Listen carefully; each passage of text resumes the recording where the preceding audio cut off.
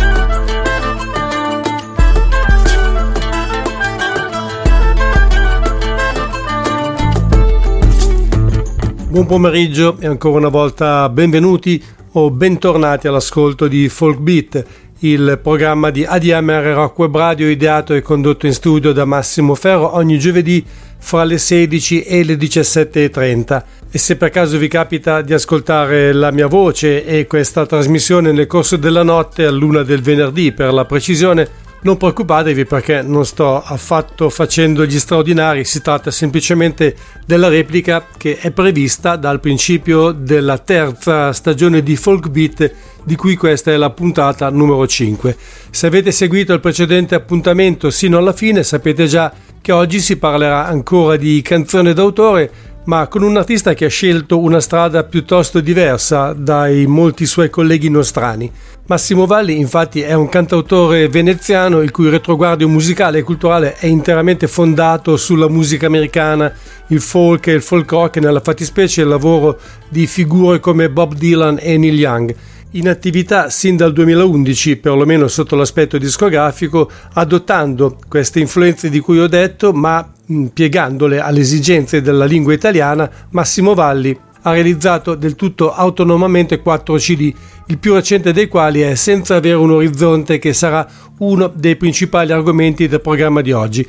Il disco contiene 11 tracce, alcune delle quali della durata che va oltre i 5 minuti, e fra queste c'è Se potremo mai uscire di qui, che ho scelto per cominciare la trasmissione. E allora a voi tutti buon ascolto con la musica e la voce di Massimo Valli, che sarà con noi subito dopo.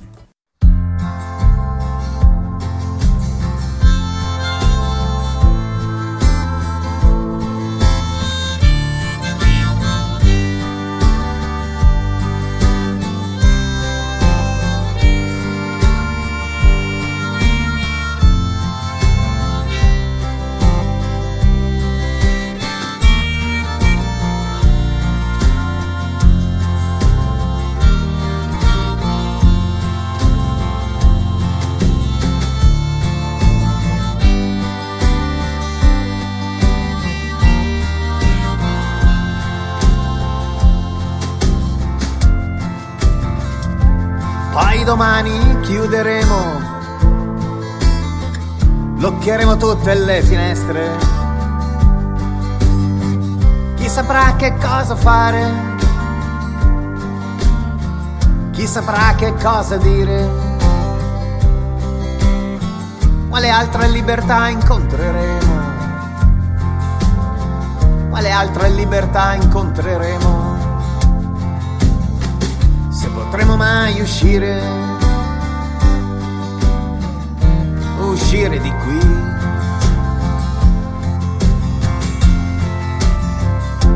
Poi magari non avremo nessun alibi per sparire. Cercheremo un altro sole, cercheremo un'altra ombra che ci lasci riposare, che ci aiuti a riposare. Se potremo mai uscire di qui.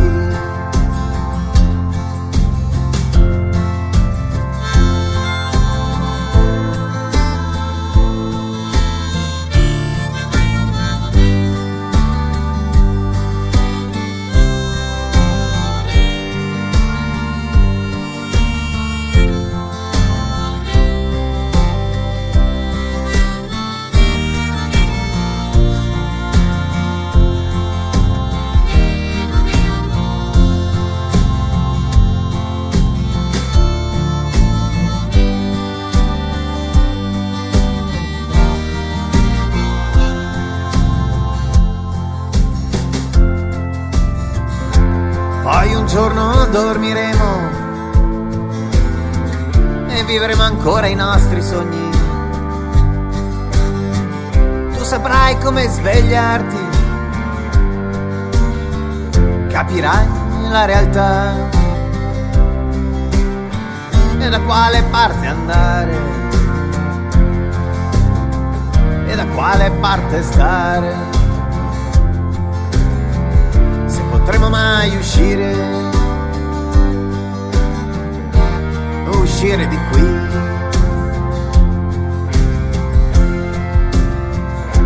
Poi un giorno di sicuro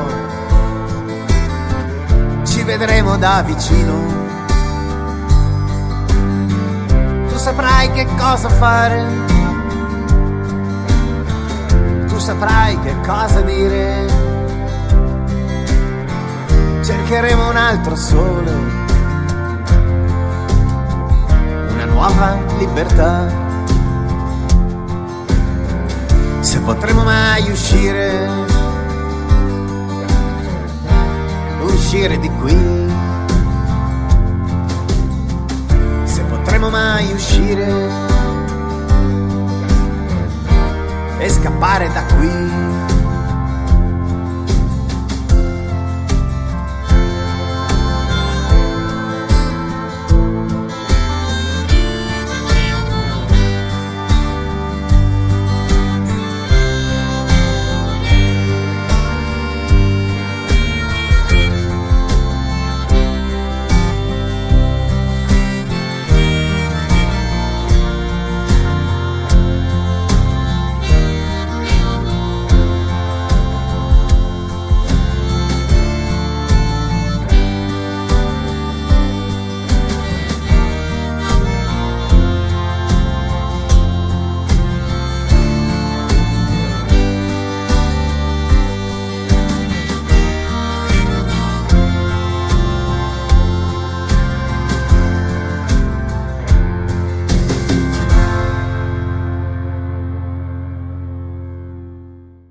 Ciao Massimo, grazie per essere con noi oggi, è un piacere ritrovarti. Sono passati ormai diversi anni da quando ci siamo incontrati, anche se troppo brevemente, però sono riuscito in qualche modo a non perdere le tue tracce, per cui oggi fortunatamente dunque sei qui con noi e sono ben lieto di averti come ospite. Grazie a voi. Senti, visto che è la prima volta che sei appunto ospite di una mia trasmissione, mi piacerebbe che ci raccontassi qualcosa su di te. Quando hai cominciato a suonare, cosa ti ha spinto a suonare, come hai imparato a suonare la chitarra, insomma qualcosa che riguarda in generale la tua attività negli anni passati. Allora, io arrivo da Venezia, quindi dal nord-est, ho cominciato a suonare che ero un ragazzino, giovane, io sono sempre stato molto così appassionato di storia americana, per cui non so come mai, ma fin da giovane io ho accoppiato l'uso della chitarra alle canzoni cowboy, alle canzoni americane. Io non sapevo assolutamente esistesse un genere musicale che si chiamava country. Stiamo parlando di fine anni 70, primi anni 80. E quando poi in una radio ho avuto modo di sentire ovviamente Dylan, Denver e vari altri cantautori, ho capito che quello era il genere che piaceva a me. Il grosso problema è che in quasi ormai 40 anni, 35 anni, non mi sono assolutamente evoluto, per cui la mia discografia è ancora costituita da Bob Dylan, Neil Young, i cantautori texani, il country, un po' di folk irlandese, sì, va bene, però fondamentalmente nasce tutto dalla musica americana. Sono rimasto molto ancorato ai songwriters americani e ho imparato il finger picking, ho imparato lo slide, il blues, e un po' alla volta ho detto ma perché non fare delle cose mie, magari anche con delle parole mie, e ho visto che qualcosa veniva fuori, insomma, magari non lo so, poi staranno gli altri a stabilire se sono cose interessanti o meno, ma sono cose che a me sembravano e sembrano tuttora interessanti, per cui le ho messe assieme in vari dischi, 2011, 2013, 2018 e 2022 sono i 4 dischi, canzoni fondamentalmente folk, canto in italiano, tra l'altro non in inglese, e di impronta chiaramente nordamericana. Come mai hai scartato l'inglese a priori? Non ti ritrovavi in quella lingua, oppure semplicemente ti sembrava fosse più logico e più comunicativo usare la nostra lingua?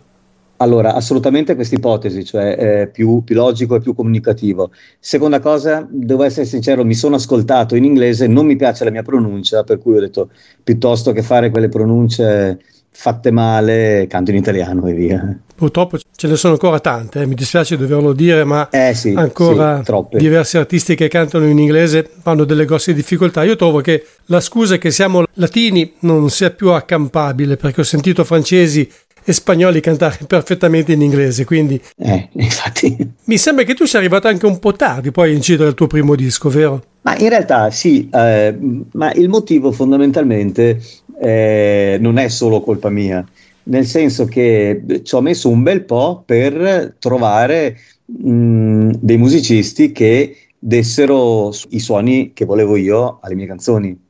Io insomma suono da tantissimi anni, magari suonavo da solo, nel momento in cui però volevo degli arrangiamenti trovavo dietro di me il vuoto più totale, per cui che so, un chitarrista che sapesse usare la slide ad esempio dalle mie parti è difficilissimo da trovare.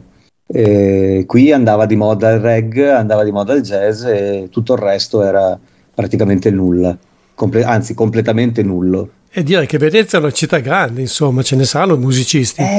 Lo so, ma se tu parli a Venezia non c'è questo genere musicale nella maniera più assoluta. Beh, c'è a Mestre un signore che si fa chiamare Sergio Polito, non so se lo conosci, che suona... Vabbè, ok, Sergio è uno, fatalità, abitavamo a 500 metri di distanza l'uno dall'altro, abbiamo due età diverse, lui è un pochino più vecchiotto di me e non ci siamo mai incrociati, ma in realtà lui poteva essere, sì, ecco, Sergio ci siamo conosciuti personalmente poco tempo fa, anche se lui sapeva chi ero perché ci eravamo visti nella zona, in varie zone di Mestre, però non ci eravamo mai frequentati, sì, effettivamente forse bisognava essere un pochino più bravi a cercare, probabilmente sì.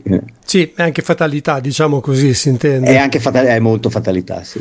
Cioè, c'è una canzone di un cantautore scozzese, faccio un esempio abbastanza, diciamo, un po' fuori dal contesto, che racconta di due persone, un uomo e una donna, che sono nella stessa sala da ballo, sarebbero perfetti per stare insieme, ma non riescono nemmeno a scambiare una parola fra di loro, perché non ne hanno l'occasione, per cui non si sono incontrati e la loro storia non è mai nata. Quindi questo vale anche per la musica.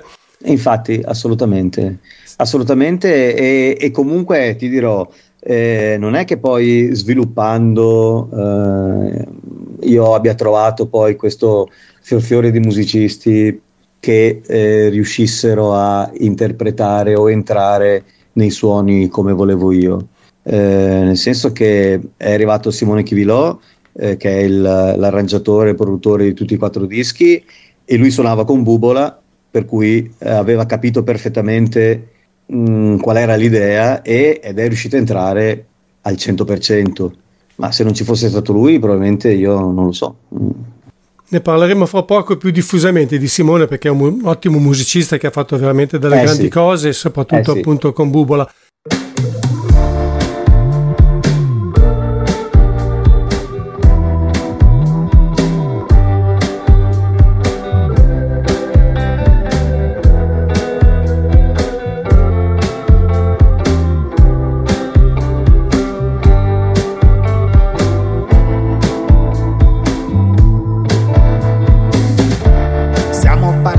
Così, senza avere un orizzonte, tu non dirmi più, conoscevo le distanze e che questa è normalità, e magari arriveremo in un punto sconosciuto, senza avere più l'idea di chi siamo e come stiamo, ripetendo normalità. E magari puoi sperare luce, poi arrivi a spiegare che succede e che cosa poter fare per non dire libertà.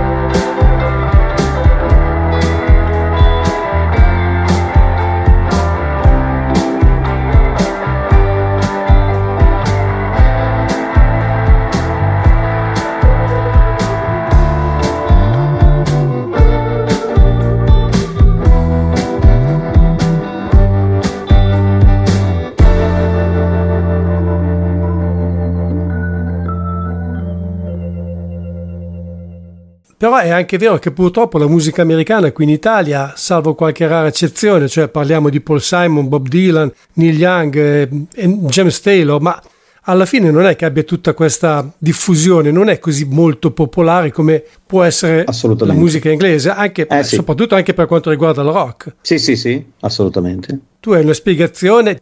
Hai mai provato a trovare una ragione di questo? Ma fondamentalmente credo che sia semplicemente per forse una mancata offerta, una mancata proposizione, cioè chi propone questa musica qua in realtà non riesce a farsi sentire e di conseguenza il pubblico non sa che esiste questo tipo di musica, o forse semplicemente non è nelle corde per cui non lo sentono.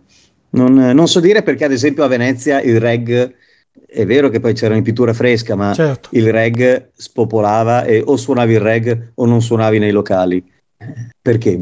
Chi lo sa. È probabile che l'influenza di pittura fresca si sia fatta sentire, sono ancora oggi considerati, insomma, in un certo senso un mito, no? Per quanto riguarda la musica italiana, perché sono stati fra i primi poi a fare certo, questo. Ma io credo anche che sia dovuto al fatto che forse noi abbiamo una sensibilità molto più europea. Per esempio da noi negli anni 70 sì, c'era anche la musica americana, la West Coast, ma i gruppi italiani cosa suonavano? Fondamentalmente tutti rock progressivo, perché era un'influenza tipicamente britannica. Certamente. Beh, qui c'erano le orme, quindi... Sì, infatti, però è anche vero che da quelle parti c'è Tolo Marton, per esempio, o Tolo Marton, come lo chiamo io di solito, anglicizzando un po' il nome. Sì, ecco... Tolo Marton è uno che si è ispirato moltissimo, però un pochino più rock, anche se il suono della sua chitarra io lo sento subito, però lui poi si è buttato sul Jimi Hendrix, per cui ha fatto cose anche un pochino più elettriche, però di fatto è uno di quelli che avevano certe sonorità molto interessanti. Ecco, so che oltre ai nomi che abbiamo citato prima rientrano anche nei tuoi gusti i cantautori texani. Quali sono quelli che ti appassionano maggiormente?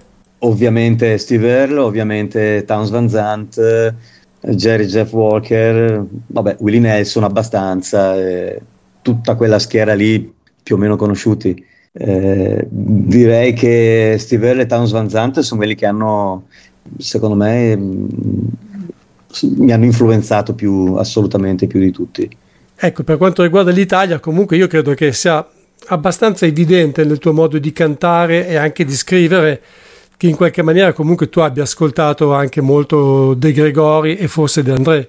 Ma perché loro ascoltavano Dylan, Neil Young, Townes Van Zandt, Steve Earle, eccetera eccetera, e soprattutto De Gregori ascoltava suo fratello Luigi Grechi, certo, che ascoltava Steve Earle, Neil Young, Townes Van Zandt, eccetera eccetera. Senti, comunque li segui ancora questi, voglio dire, non è tutta una dieta a base di musica americana, i cantautori italiani bene o male sono... Ma sai che Ma sai che io allora ogni tanto ascolto qualche disco italiano. Ho ascoltato con estrema attenzione 2 dischi di Bennato, La Torre di Babele e Sono solo canzonette, che era da una vita che non ascoltavo. Ma ho ascoltato Branduardi per un bel po' di anni, ma di musica italiana veramente molto poca. Ammetto di essere, a parte Bubola, sì, è vero. Che pure è uno che bene o male ha pescato molto nella musica americana, questo va detto. Già, Ecco, grazie a Bubola si è arrivato a Simone Chivilò, ma lui dove abita? Io sinceramente non lo so, è di Verona. Allora, Bubola è di Verona. No, scusa, Simone Chivilò. Simone abita qui a Mestre. Abita a Mestre, non lo sapevo. Sì. Ma in realtà ci sono arrivato a Simone per vie traverse, nel senso che io non lo conoscevo Bubola, e un mio conoscente mi diceva: ma sai che la figlia di una mia amica, anzi il marito della figlia di una mia amica suona la chitarra e suona con un cantautore che non so chi sia. Ho detto: beh, dimmi chi è sto cantautore famoso. Si chiama Bubola. E da lì ho detto: beh, fammi conoscere questo chitarrista. E da lì eravamo attorno al 2000 circa, quindi parecchi anni fa. Mi hanno fatto conoscere Simone e dopo qualche anno poi in realtà è nato il primo disco, insomma. Lui è un po' di anni che non suona più con Bubola. Ora... Sì, dal 2014. Ecco, ma cosa sta facendo di preciso adesso? Io ne ho un po' perso le tracce, devo dirti la verità. Ma Simone sta facendo piccole produzioni e ultimamente in realtà è anche un anno quasi che non lo sento, per cui sta facendo piccole produzioni di autori sia pop che cantautori. Sta suonando, credo abbia suonato ultimamente con i Radiofiera, che è un gruppo rock di Treviso molto importante. Ricky Bizzarro si chiama il leader della band, che è una band che sta festeggiando i 30 anni adesso, ma quando suonava faceva spettacoli da 4-5 mila persone, e credo che stia suonando con loro, che stanno celebrando appunto i 30 anni. E poi fa vari lavori piccoli di collaborazione con vari studi, con vari gruppi sia live che in studio.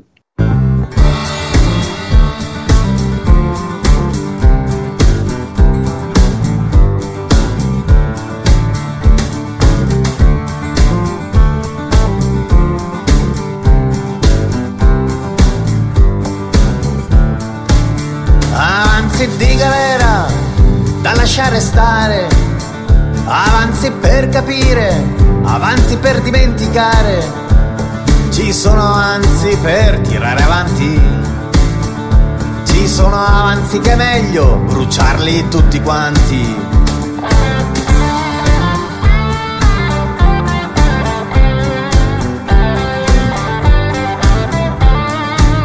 Avanzi che ormai non hanno più voci, sopra una barca schiacciati come gusci di noci. Ho visto avanzi seduti in Parlamento, avanzi di pena e avanzi di tormento.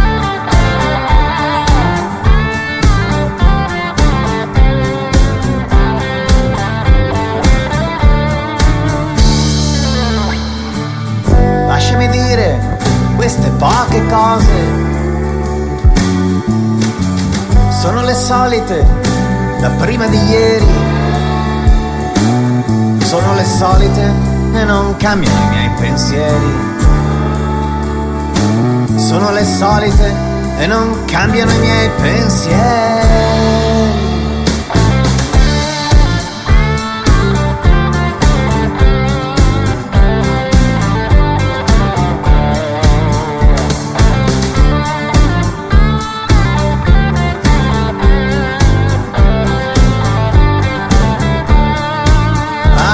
Di animali mangiati dalle mosche, avanzi dentro un recinto dipinti a tinte fosche, avanzi di ore segnate da un rintocco, avanzi di legge dettate da un complotto.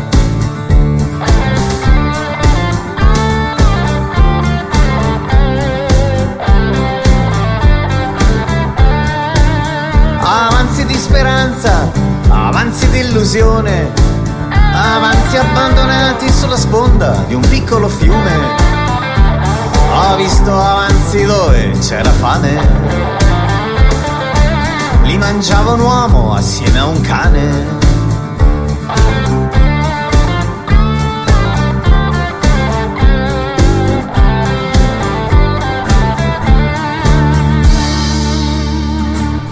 Lasciami dire queste poche cose, sono le solite da prima di ieri,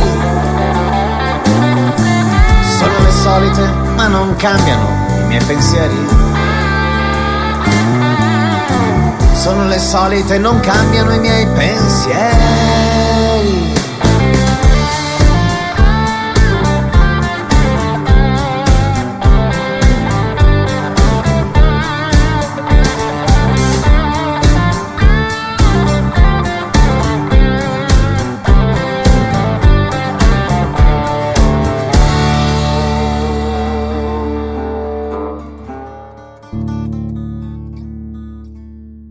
Senti, in pratica quello che hai cercato di fare in tutti questi anni è stato quello di portare certa canzone d'autore americana, folk rock, sai che si tende un po' a etichettare tutto folk sì. purché ci sia una chitarra acustica. Io su questo devo dire che ho molti dubbi e sono un po' preoccupato, però insomma hai cercato di portare quei suoni tipicamente americani in un contesto italiano. Assolutamente sì, le canzoni che piacciono a me cantate nella lingua con cui riesco più o meno a cantare io, quindi sì. E com'è stato l'impatto con il pubblico quando hai cominciato a suonare dal vivo? Beh, l'impatto del pubblico dopo 30 anni ancora, però hai ascoltato De Gregori. Costante, questo ormai è una costante, e il bello è che lo ascolto veramente poco e l'ho ascoltato non tantissimo rispetto a tante altre cose, per cui evidentemente non lo so, è qualcosa di immediato, quindi vabbè, ce ne facciamo una ragione, accettiamo la cosa come un complimento anche, cioè voglio dire. Certo, sì, e il fatto è che De Gregori appunto è tra tutti i cantautori italiani quello che più ha rubato, possiamo dirlo, a Bob Dylan. Sì, certo. E quindi è più facile identificarlo con con Bob Dylan stesso, o perlomeno se uno sente una canzone di Bob Dylan dice però mi ricorda De Gregori, se non conosce molto bene Bob Dylan, no? È quello che volevo dire. Assolutamente, sì, d'altronde forse la musica non ha mai nulla di originale, ma è sempre un riciclo di un qualcos'altro, per cui è inevitabile poi trovare dei punti di riferimento di un musicista, viene spontaneo. Certo. Viene spontaneo, cioè. Va anche detto che, a parte quei pochi che abbiamo citato, De Gregori, Luigi Grechi, mi viene in mente appunto una certa fase di De André, sì. il primo Guccini, gli altri cantautori italiani hanno raramente guardato gli Stati Uniti. Assolutamente sì, qualcosina ha fatto Branduardi, un disco, qualche sonorità forse poteva avere Vecchioni in qualche canzone più o meno, però in realtà anche Guccini ben poco, perché sì, il primo disco di sicuro, i primi due diciamo. Sì, Amerigo, ecco. No, parlo proprio di prima ancora, del disco che dà il titolo a questo programma, Folk Beat, e quello successivo 2 anni dopo, quando lavorava con Deborah Cooperman, che tra l'altro credo abiti pure lei nel Veneto. Esattamente, sì, certo. Poi anche lui ha cominciato a fare delle cose, io non le ho più seguite più di tanto. De André in realtà è il periodo con De Gregori e con Bubola. Infatti, vero anche questo. Che è quello più americano, cioè da Volume 8 a Rimini all'Indiano, che sono chiaramente canzoni di Bubola e non di De André quelle, ma vabbè, ovviamente. Ma questo è un argomento che è già stato toccato tante volte. Io, pur essendo uno dei più grandi estimatori viventi di De André, sono sempre stato ben conscio che comunque lui, se non avesse avuto a fianco qualcuno, non sarebbe mai riuscito a fare quello che ha fatto, perlomeno dal punto di vista musicale. Chiaro. Sui testi credo che sia indiscutibile la sua mano, ma per quanto riguarda la musica, i vari Bubola, Fossati, eccetera eccetera, De Gregori, assolutamente, hanno comunque contribuito moltissimo, cioè a farlo crescere dal punto di vista musicale. Assolutamente, ma è positiva questa cosa, non è... Certo, no, bisogna anche essere capaci di trovare la persona giusta al momento giusto, non assolutamente, è facile. Assolutamente sì, assolutamente. E comunque in questo modo io credo che De André abbia anche avuto un'evoluzione estremamente positiva rispetto ai primi dischi. Sì, assolutamente, mamma mia.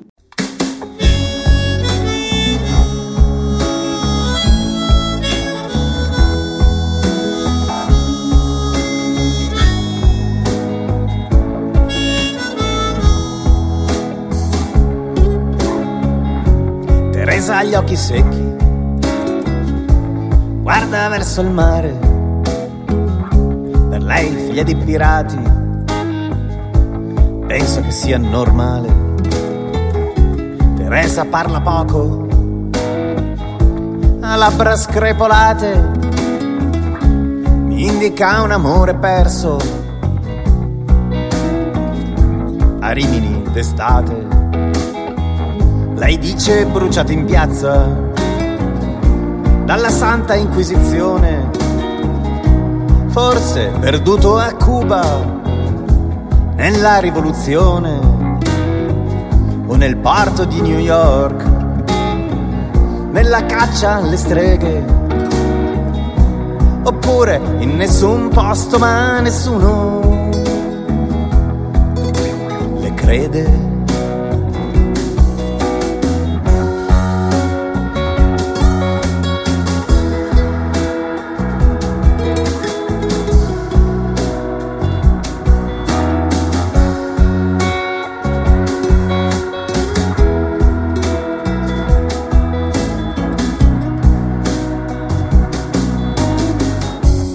Colombo la chiama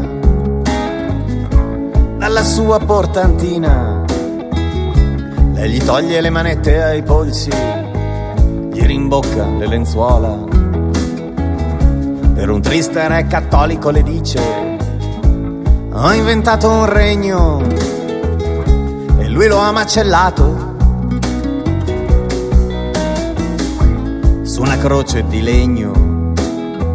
E 2 errori ho commesso, 2 errori di saggezza: abortire l'America e poi guardarla con dolcezza. Ma voi che siete uomini, sotto il vento e le vele, non regalate terre promesse a chi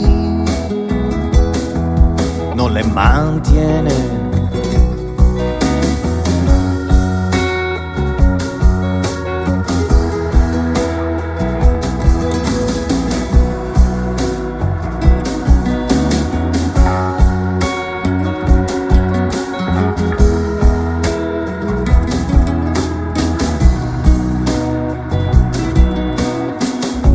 Ora Teresa è all'Harris Bar, guarda verso il mare. Per lei figlia di droghieri, penso proprio sia una cosa normale. Porta una lametta al collo che è vecchia di 100 anni. Di lei ho saputo poco, ma sembra non inganni.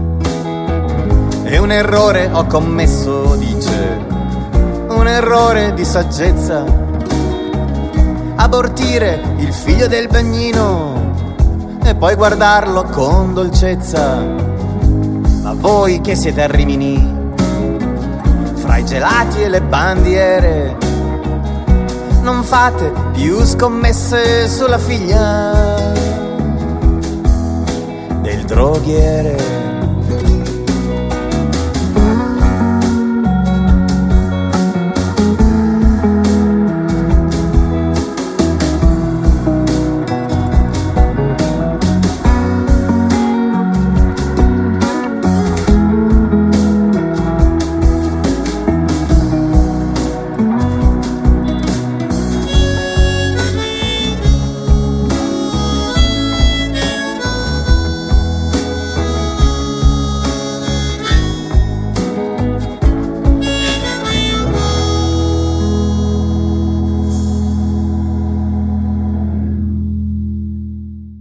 Ecco, tu di De André hai deciso di fare Rimini. Come ti sei sentito? Ma non hai pensato che fare una canzone di un mito, di un mostro sacro così, sì, fosse un confronto quasi spietato sotto certi aspetti?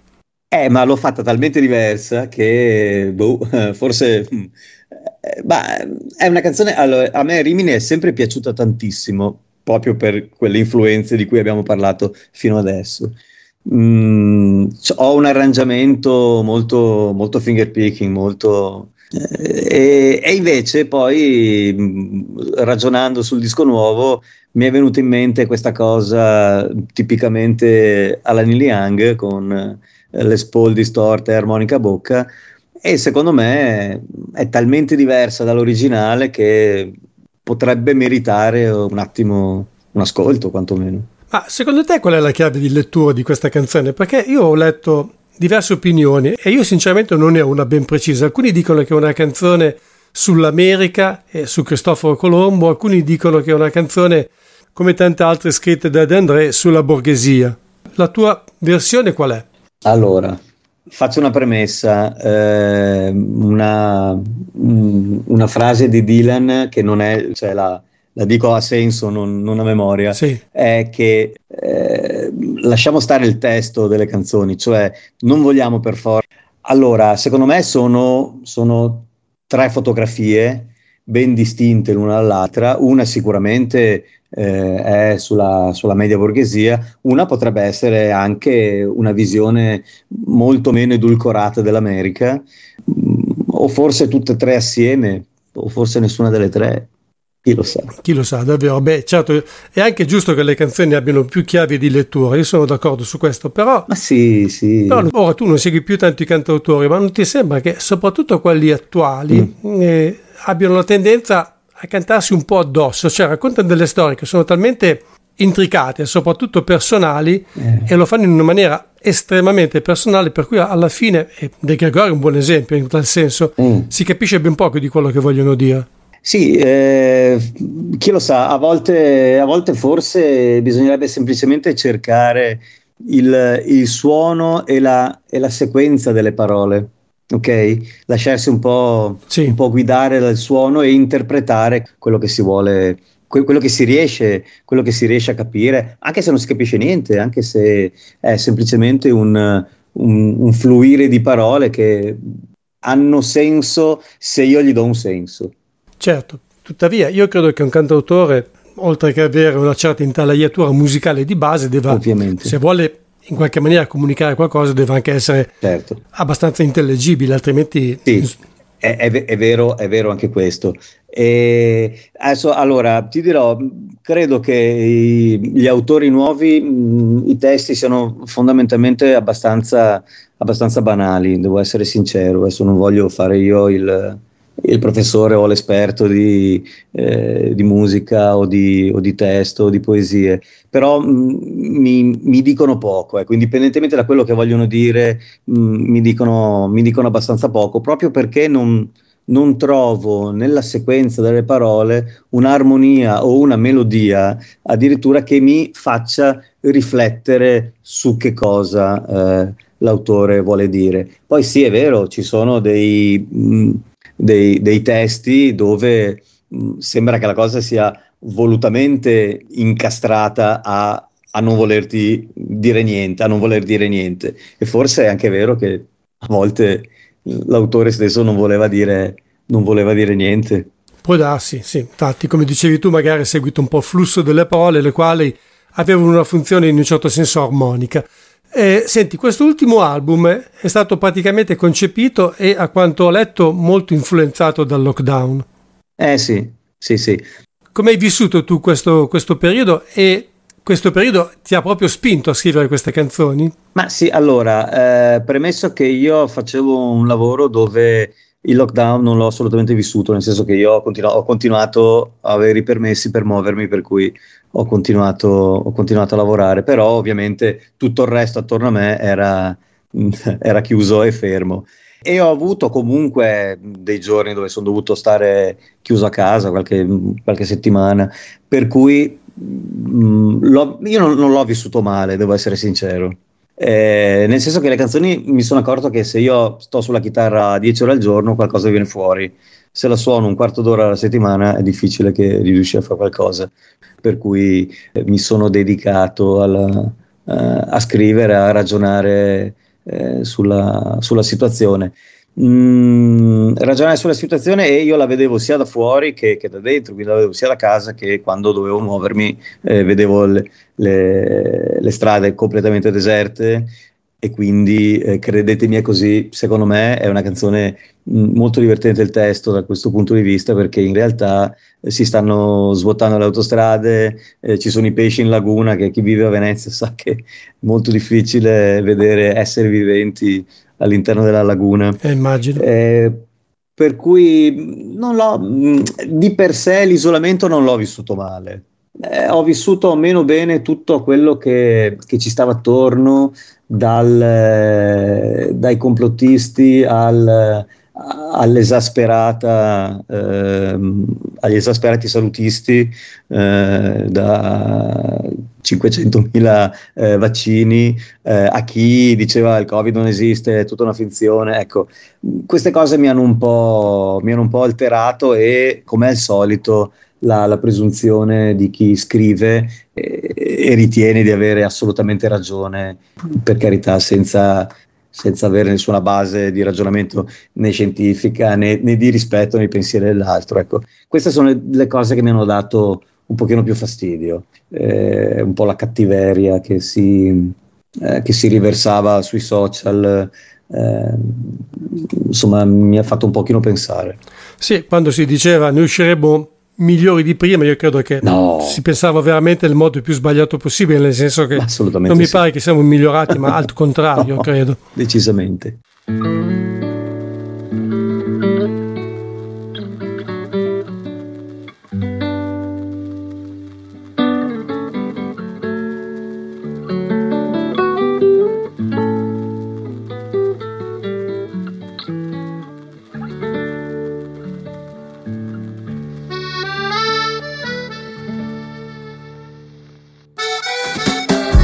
Che colpa ne ho io se il mio cuore non batte più col tuo, se i nostri ritmi hanno tempi diversi, nel bene o nel male? Che colpa ne hai tu se i miei sogni vanno troppo lontano, se ogni giorno mi trovo invecchiato, nel bene o nel male?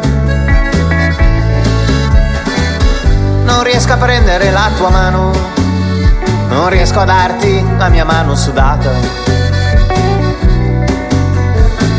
Resteremo come due binari, sempre in cerca della loro stazione. Invecchieremo come due binari.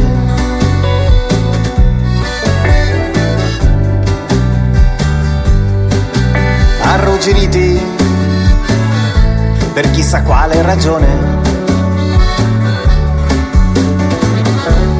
Dormi di là, io cerco ancora la luce. Le nostre notti sono ad ore diverse, nel bene o nel male. Io resto di qua a cercare la sorte, fatta di un sogno o di un'altra canzone, nel bene o nel male. Non riesco a prendere la tua mano, non riesco a darti la mia mano sudata. Resteremo come due binari, sempre in cerca della loro stazione. Invecchieremo come due binari.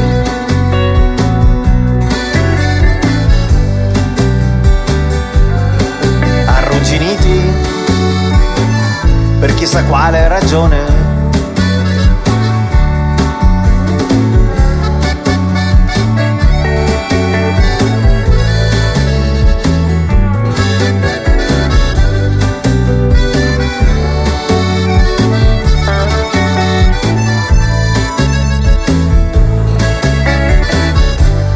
A prendere la tua mano, non posso darti la mia mano sudata. Resteremo sempre due binari, sempre in cerca della loro stazione. Invecchieremo come due binari.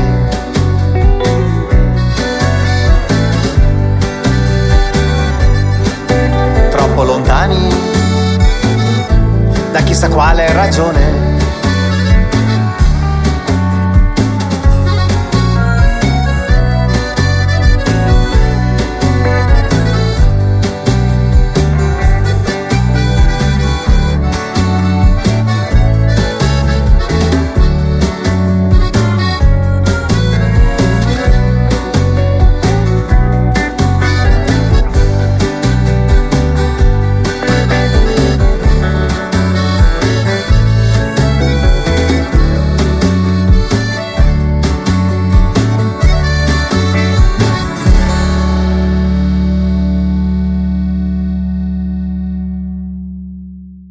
Siete all'ascolto di Folk Beat, suoni e voci dalla scena musicale italiana indipendente e delle radici su ADMR Rock Web Radio.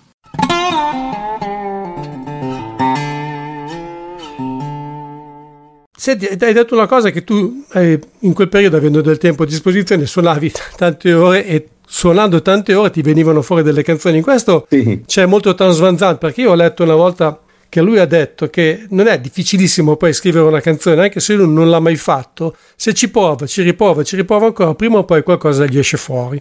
Ma sì, secondo me, sai, se cominci a lavorare su un accordo, su un altro, ti inventi una melodia, ci ragioni sopra, alla fine qualcosa viene fuori. Non è solo, è ovvio, le canzoni non sono solo estro, non nascono solo dall'estero, nascono da impostazioni ben precise, di metrica, di armonia, per cui se ci lavori le cose vengono fuori. Senti, ho letto anche che tu hai definito questo lavoro un disco di sogni, speranze e disillusioni. Puoi spiegare, puoi argomentare un po'? Sì, era fondamentalmente quello che dicevo, no? Cioè, mi trovavo a dover vivere fuori, anche in un ambiente che sembrava si stesse ripulendo, e in realtà poi alla fine abbiamo scoperto che non avremo un'altra vita che sia migliore o regalata, per cui alla fine non cambia niente, anzi probabilmente siamo peggio di prima, siamo ancora più cattivi e più intolleranti di prima. E la lezione dell'isolamento, la lezione dell'essere un pochino tutti uguali, ognuno lontano dagli altri, in realtà non l'abbiamo sfruttata, non ne stiamo facendo tesoro. Senza avere un orizzonte. È anche un disco, sotto certi aspetti, politico, soprattutto in un paio di brani che tu naturalmente sai. Sì. Mi riferisco a Avanzi e 2 metri da me. Sì. Sono brani molto, non dico aggressivi, ma che comunque secondo me riflettono un po' molto quello anche che è l'idea di base dell'italiano medio, quello che per inciso non va più a votare soprattutto. Sì, beh certo. Allora, Avanzi, ecco, anche quella, il testo è chiaro, però in realtà sembra una ripetizione, in realtà sono fotografie di cose che io vedo e che poi alla fine messe assieme hanno un senso anche conseguenziale all'interno della canzone. 2 metri da me in realtà è una canzone un po' contro un sistema politico che soprattutto durante il lockdown ovviamente imponeva così a volte secondo me un po' gratuitamente il distanziamento, in qualche maniera ti dava delle informazioni, i morti, le tombe, le bare comuni, dove in qualche maniera tu dovevi accettare che le cose erano così, per cui eravamo insomma alla fine del mondo, e in realtà dovevamo accettare questa cosa pur di stare a distanza di 2 metri. Questa era la cosa più importante. Poi in 2 metri da me dice anche delle cose, direi, molto esplicite verso i politici, no? Insomma, sì, siete sempre pronti a raccontarci la vostra storia e chiederci poi di fare qualcosa per voi, ma alla fine voi cosa fate poi per noi? Infatti, sì, assolutamente. È un po'... io avevo in mente, ma in realtà non penso neanche sia un cattivo politico, completamente pessimo. Era un po' dedicata al presidente della nostra regione, per cui insomma avevo in mente lui in alcuni passaggi, ecco. Poi alla fine non lo so, vabbè, se sia effettivamente... Senti, ma invece la pioggia sta scendendo, è una pioggia un po' diversa da quella dalla Hard Rain o la Hard Rain Gonna Fall di Bob Dylan, è tutt'altra pioggia. Esattamente, è esatto il contrario. La pioggia non ha più il suo potere catartico, la pioggia distrugge e basta. Abbiamo solo fango, non abbiamo più le idee, stiamo andando verso il nero. La pioggia ha un po' perso, ovviamente per colpa nostra, ha un po' perso quello che poteva essere nella mitologia il valore per quanto violento, comunque di purificazione. Sì. E quindi la pioggia sta scendendo e i misteri resteranno. Alla fine avremo solo fango e basta.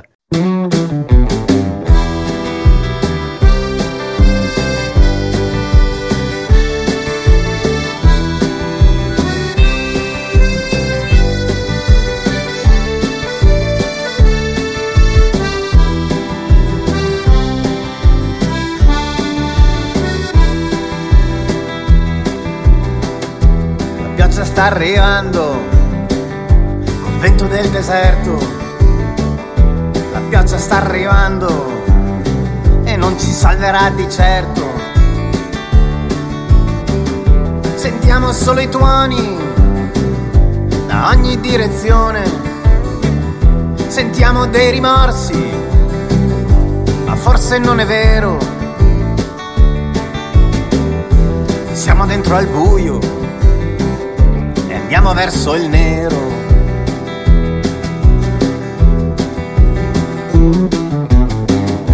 La pioggia sta arrivando e i misteri resteranno. La pioggia sta scendendo e le strade spariranno. Abbiamo solo acqua che batte contro i vetri. Avremo solo fango per capire i segni. Non avremo più le idee per i nostri disegni.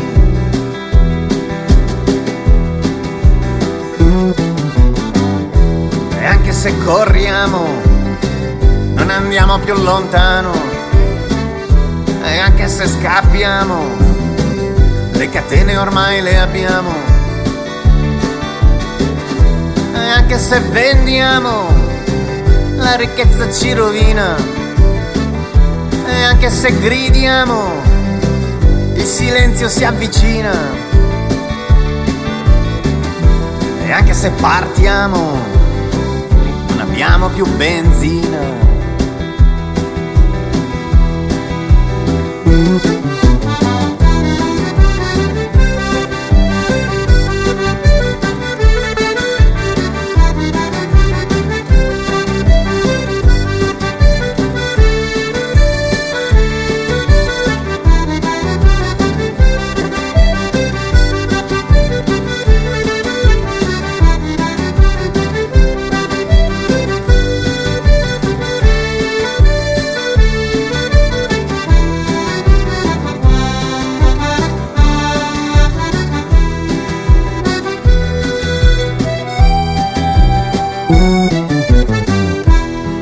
Sono qui a raccontare sogni e ancora non capisco se siano affari miei. Avrò ancora note per farmi un po' sentire. Avrò ancora voce per farmi un po' capire. Avrò delle preghiere per farmi ascoltare da chi mi può ascoltare.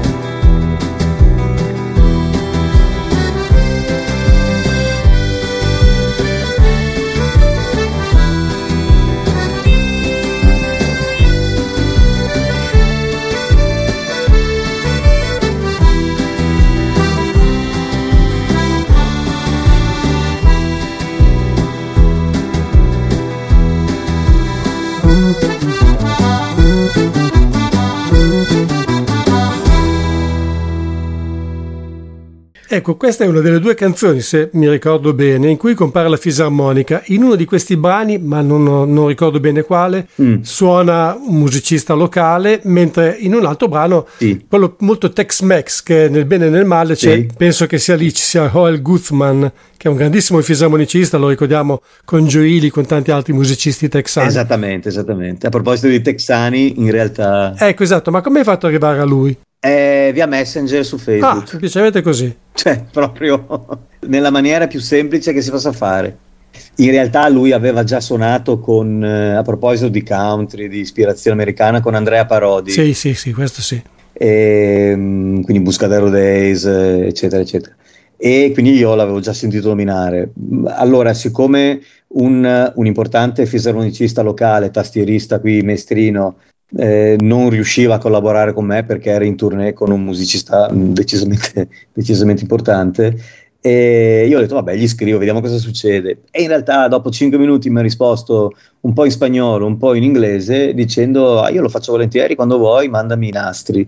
Gli ho mandato i file e lui mi ha inviato dopo qualche ora, considerato i fusi orari, questa registrazione che noi abbiamo messo sul mixer ed è perfetta al 100%, senza fare nessun ritocco né niente. Un grande, devo dire. Posso chiedere tutto gratuitamente? No. D'altronde loro lavorano di questa cosa qua, certo. Per cui bisognava... No, ma è giusto, insomma, è giusto. Ha le sue tariffe, ma insomma alla fine, proprio perché sono italiano, proprio perché conoscevo Andrea Parodi, eccetera, ha fatto anche degli sconti che lo stesso prezzo me l'avrebbe chiesto qualunque altro musicista locale o anche non conosciuto, insomma. Sono d'accordo, comunque è giusto, che un comportamento giusto, secondo me, e comunque la sua presenza, secondo me, è una perla che... ha dato voce a quella canzone in modo esemplare, assolutamente. Tra l'altro nel bene e nel male è proprio una di quelle canzoni in cui si respira di più l'aria del lockdown, anche se poi è una canzone d'amore. Sì, in realtà sì, anche se, devo essere sincero, sembra lockdown, ma è molto pre-lockdown, è un pochino più vecchiotta quella canzone lì. È una storia, è la situazione di una storia che non so se sia d'amore, ma è la situazione di una storia di convivenza, ecco. E ci sono due brani tra l'altro in questo disco che sono molto lunghi, in questo sono molto dilaniani, nel senso che tra l'altro soprattutto Solo un sogno, che secondo me è anche un pezzo un po' più rock, che ricorda un po' col Dylan degli ultimi anni, dico di Tempest e quei dischi lì, sei d'accordo? Volutamente. Volutamente. Siamo andati proprio a cercare delle idee e ho voluto fare una canzone da 8 minuti alla Bob Dylan. Sì, in effetti Dylan ha fatto spesso dei brani molto lunghi, anche se in questo momento mi vengono in mente giusto un paio di canzoni che erano su Blood on the Tracks. Sì, vabbè, ma adesso non ricordo più i titoli, perché però ce ne sono, insomma, montagne di canzoni che arrivano agli 8 minuti, per cui... Vabbè, basta pensare a Desolation Row, che... Sì, questo è un blues che ricorda un po' Mississippi, se non sbaglio, che c'è io ce l'ho suonato in tantissime versioni, e ce n'è una che ricorda un pochino questo andamento blueseggiante, per cui ho detto la facciamo così, tiriamo fuori due o tre slide, 2 o 3 passaggi, proprio per fare una canzone con una batteria un po' anche alla Dylan, con la chitarra acustica, tra l'altro, invece di una chitarra elettrica, che fa alcune parti di riff. E secondo me è venuta divertente, è che non è molto radiofonica, 8 minuti è difficile pensare che una radio la trasmetta, però secondo me è venuta molto bene quella canzone. Sì, poi si discosta anche un po' dal resto del disco, che insomma tutto sommato ha una sua cadenza abbastanza, assolutamente, non dico ripetitiva, ma comunque abbastanza, diciamo, omogenea. Tra l'altro, ecco, Rimini, devo dire che a proposito di cadenza, secondo me qui l'andamento della canzone, della tua versione, ricorda molto il Neil Young di Harvest. Sì, certo. Tieni conto che 9 canzoni su 10 di Neil Young sono col boom boom chick, sì, vero. Per cui quella è fatta così. Pensa ad Alabama, pensa... Sì, infatti. E alla fine giustamente hai scelto un brano invece solo voce chitarra. Sì, ma perché in realtà, allora, se tu sei stato attento, ma sei stato sicuramente attento, la prima e l'ultima canzone sono la stessa canzone. Sì, mi sembrava effettivamente, però sì. essendo un po' più rivestita la prima, si è un po' più mascherata, diciamo. Esattamente, la prima è Siamo partiti così e l'ultima è Alla fine. La prima è un pochino più rock, l'ultima è proprio chitarra e voce, è un tono più bassa, ma la canzone è assolutamente la stessa.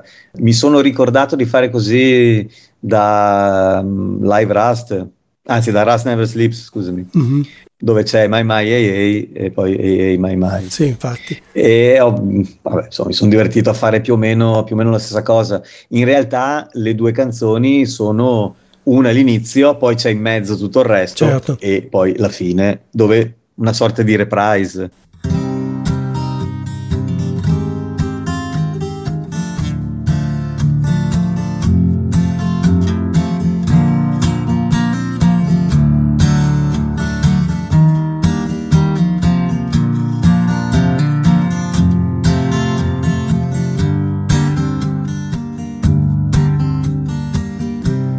Sono finiti così i giorni più lontani, non dovremo più ascoltare chi ha già sempre le risposte e ripete libertà.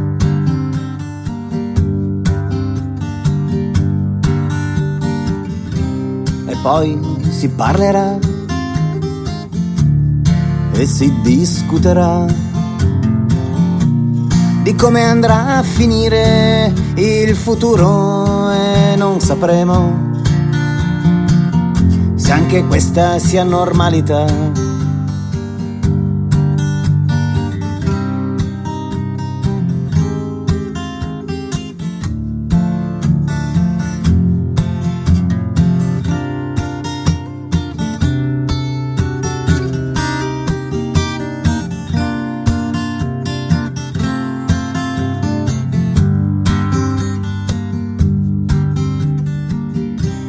Insomma, poi vedrai che nessuno cambierà. Non avremo un'altra vita che sia diversa o regalata, e nemmeno libertà.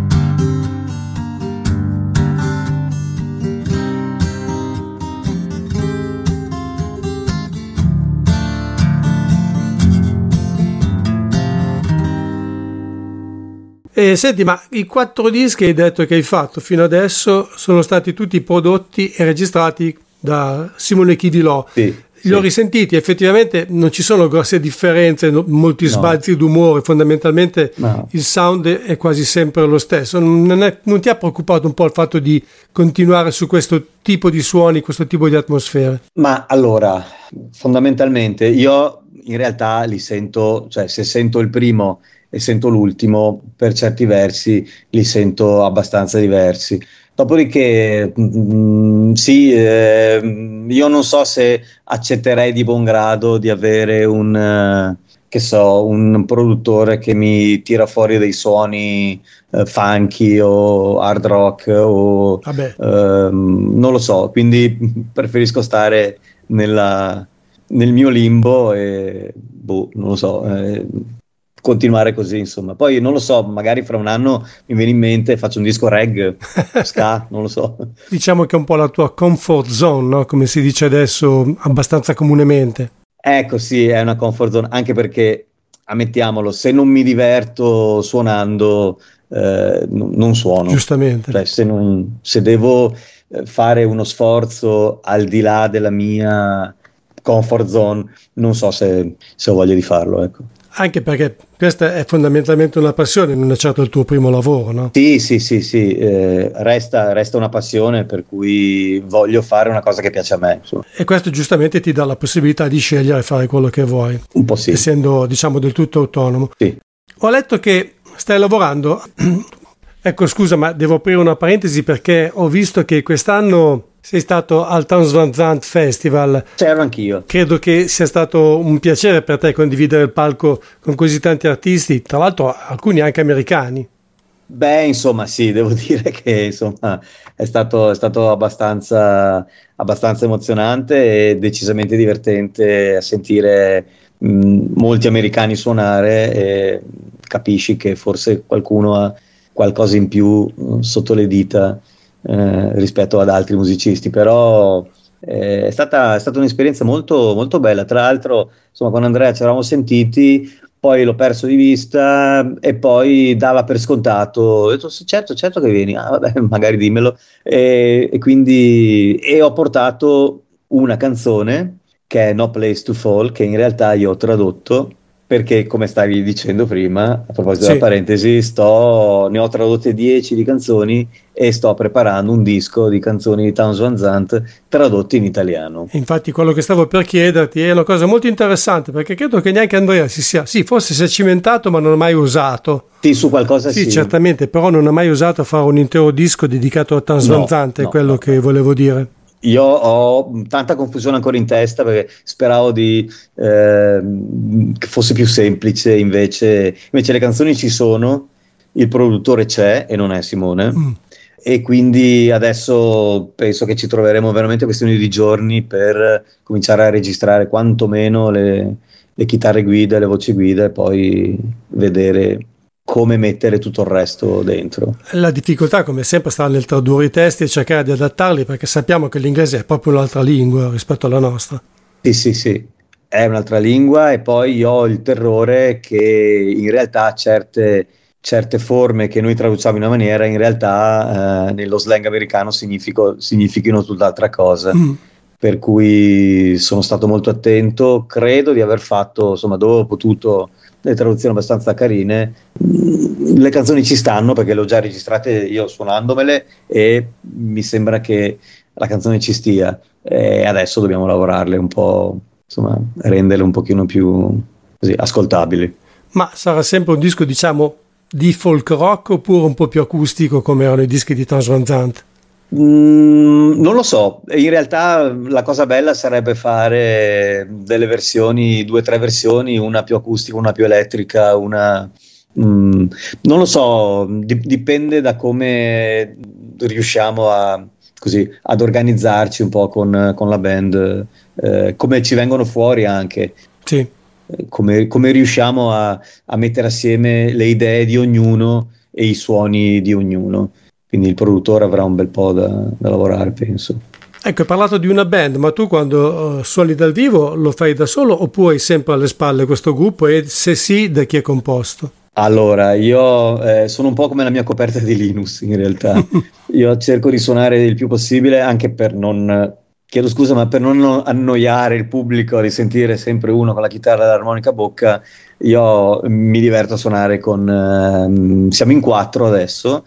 Io, c'è Andrea Vesco che è il chitarrista, che poi ho conosciuto tanti anni fa e che è uno che ha sonorità molto Raikuder, molto finger picking, quindi riesce a capire che cosa voglio fare, suona il mandolino, adesso sta ristudiando la slide, per cui Piero Della Vedova è il bassista, è un bassista blues di notevole esperienza, e quindi suonava addirittura con Guido Toffoletti proprio agli inizi.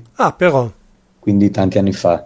Il batterista è Virginio Meringardo, che è il batterista, se Bubola suonasse, di Bubola. Insomma, una bella band. Per cui, solo che Bubola non fa concerti, o li fa solo chitarra e voce, per cui non una band piena. Però ha fatto l'ultimo disco della compagna di Bubola, e l'ultima canzone, l'ultimo video di Bubola, c'era lui che suonava la batteria. Sono tutti dalle tue parti oppure qualcuno viene da fuori? Siamo tutti di Mestre, sì. In più ultimamente si è aggiunto un violinista, che però è, diciamo così, lui è proprio un orchestrale, per cui quando ha tempo viene a fare 2 o 3 note assieme a noi, insomma. Ma è lo stesso che suona in 2 metri da me oppure? È lo stesso, è Mauro Bonicello, lo stesso che suona in 2 metri da me. Sì, è l'unico brano col violino, infatti devo dire che arricchisce molto. Sì.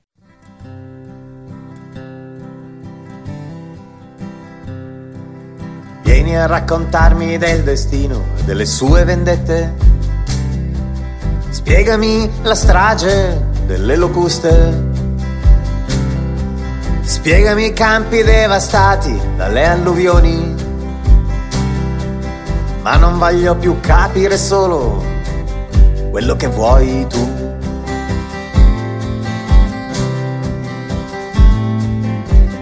Fammi vedere le guerre, le torri delle vedette e cosa hanno messo dentro le tue buste. Fammi vedere gli occhi chiusi dei bambini, ma non voglio più vedere solo quello che vuoi tu.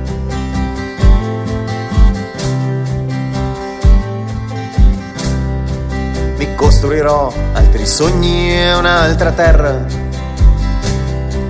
Mi costruirò un altro tipo di realtà. Forse avrò capito che è una guerra. Forse ho capito chi la vincerà.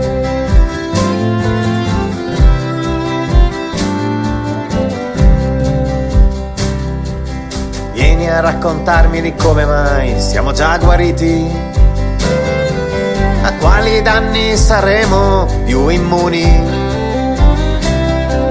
Fammi l'elenco dei morti senza una voce, ma non voglio più contare solo quello che vuoi tu.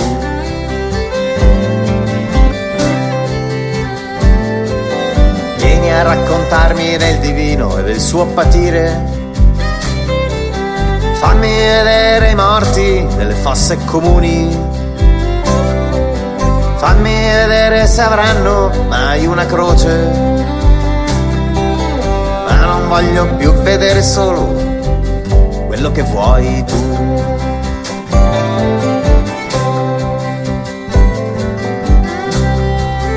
Mi costruirò altri sogni e un'altra terra. Mi costruirò un altro tipo di realtà. Forse avrò capito che è una guerra. Forse ho capito chi la vincerà.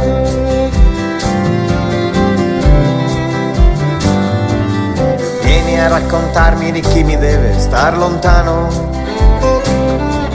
Spiegami tutto della mia salvezza. Preoccupati che non abbia nessuno per mano.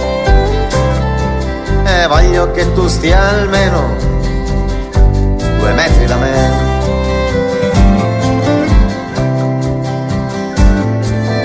Vieni a raccontarmi di pubbliche elezioni.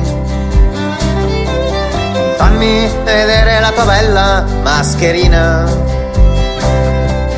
Spiega a tutti le tue buone intenzioni, ma voglio che tu stia oltre 2 metri da me.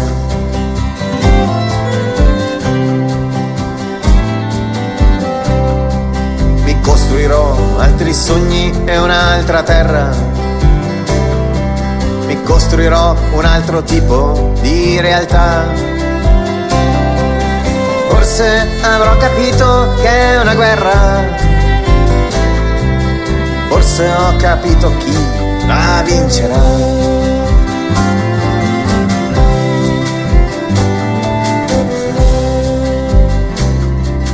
Adesso spiega la confusione delle tue norme. A quale punto siamo ormai arrivati? Quale sarà il passaggio più cruciale? Ma non voglio giudicare solo quello che vuoi tu. E adesso spiega quale sarà il destino. Se potremmo un giorno ritrovarci, se potremmo ancora vedere il cielo, ma non voglio più sapere solo quello che vuoi tu.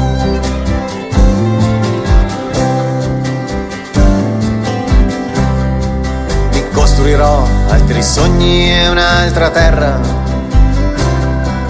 mi costruirò un altro tipo di realtà. Forse avrò capito che è una guerra, forse ho capito chi la vincerà. Forse avrò capito che è una guerra, e forse ho capito chi la perderà.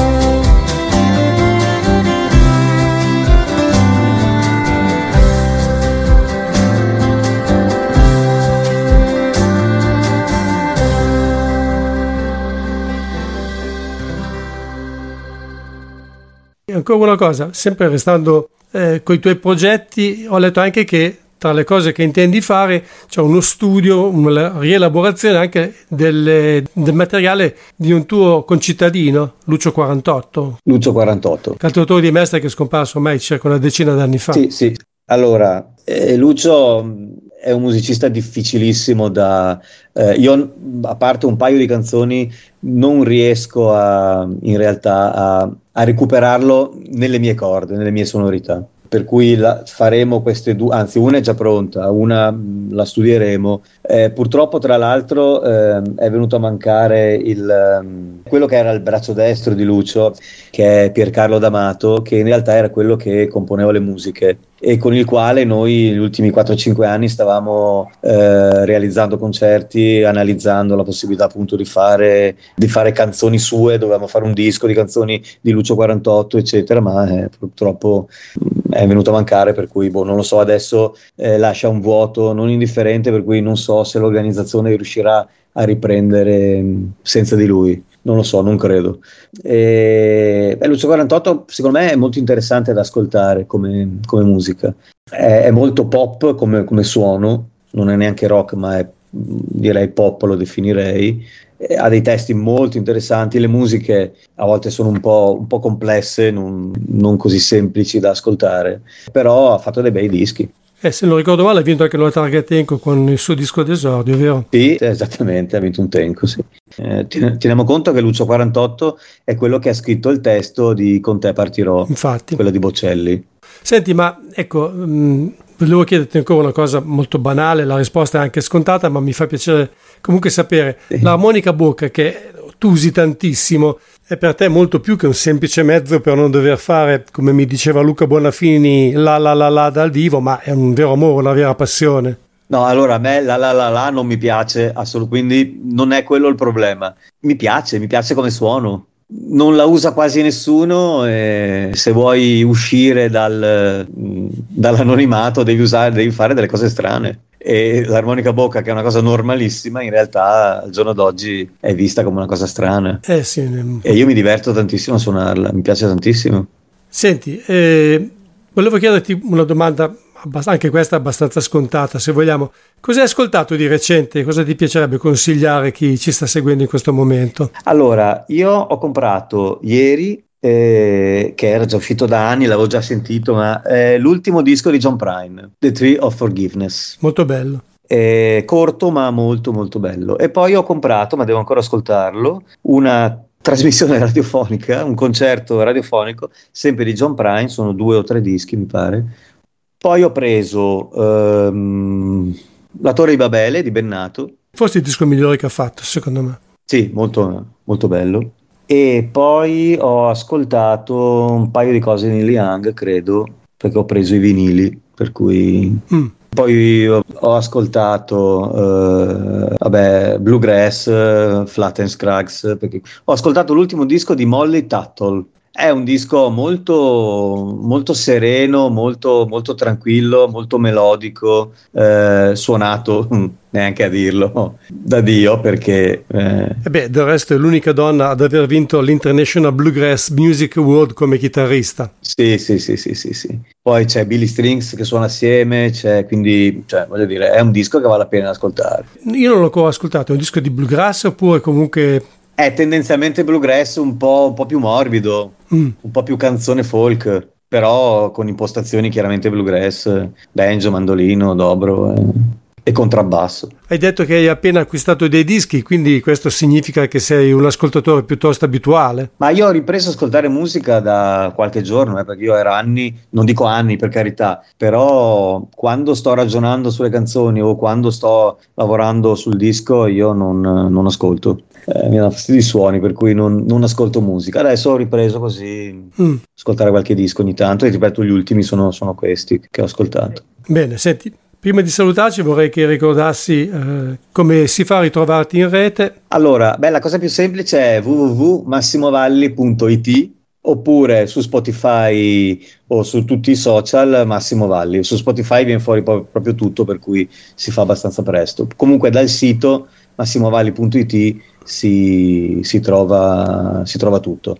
Facebook ci sono, credo di essere Massimo Valli /50, credo di essere il 50esimo Massimo Valli di Facebook. Perfetto. E poi lì ci sono tutti i vari link anche per Instagram o basta, perché non utilizzo altro, devo essere sincero, non sono proprio social al massimo. Già abbastanza comunque.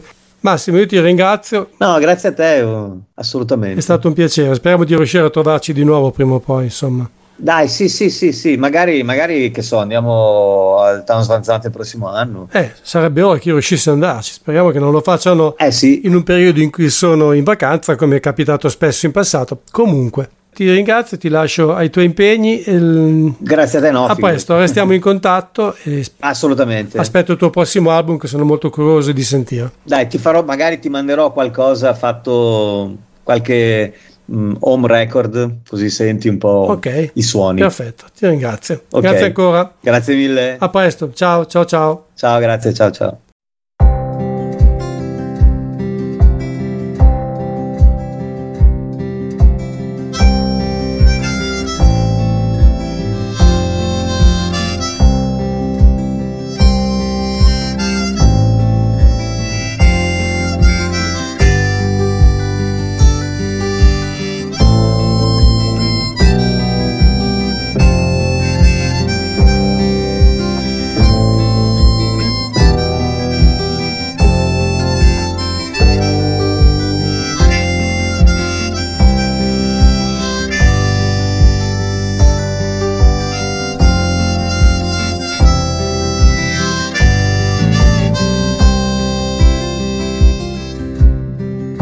Raccontami se vuoi di odio, nostalgia.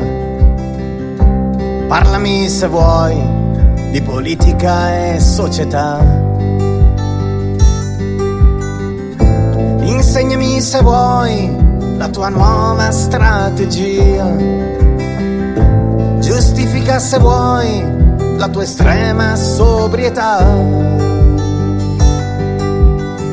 Se fossi vicina magari ti ascolterei. Se fossi vicina magari anche ti capirei. Ma siamo lontani e per fortuna non è abbastanza. Ma siamo lontani.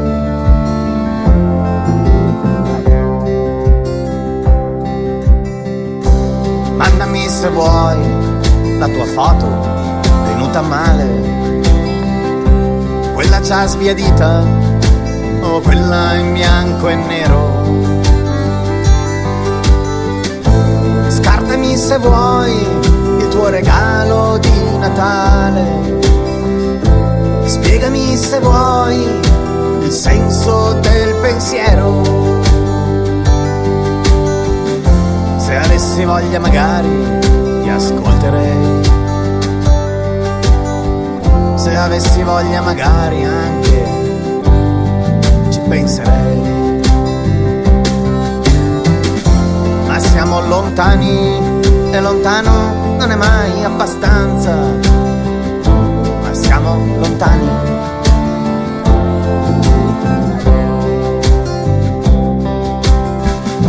Insegnami se vuoi del vuoto senza niente.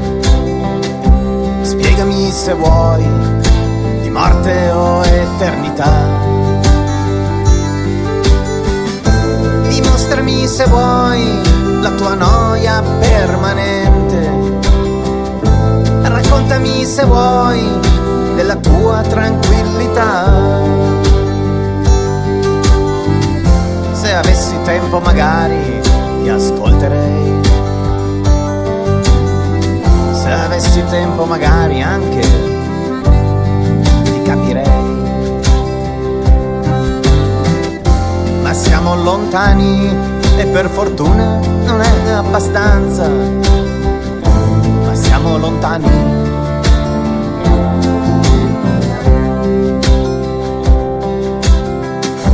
E magari spiegherai che è tutto preparato. E magari insegnerai come fai a scappare da quello che da sempre è stato organizzato, da quello che a volte ti toccherebbe fare. Se fosse il caso magari ti parlerei.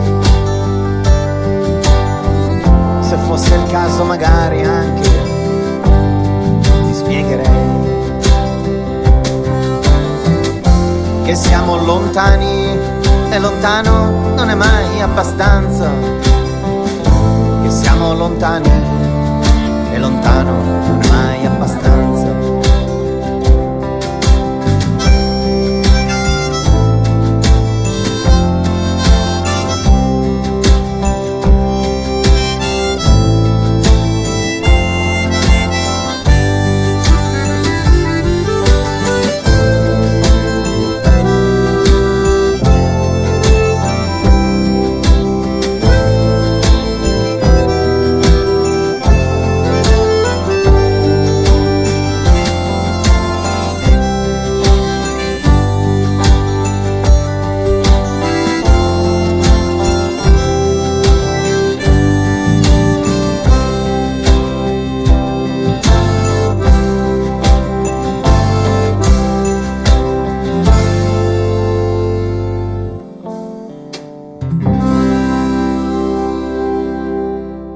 Regalo di Natale è l'ultimo brano ricavato da Senza avere un orizzonte, quarto e più recente CD del cantautore veneziano Massimo Valli, che oggi è stato ospite di questo programma.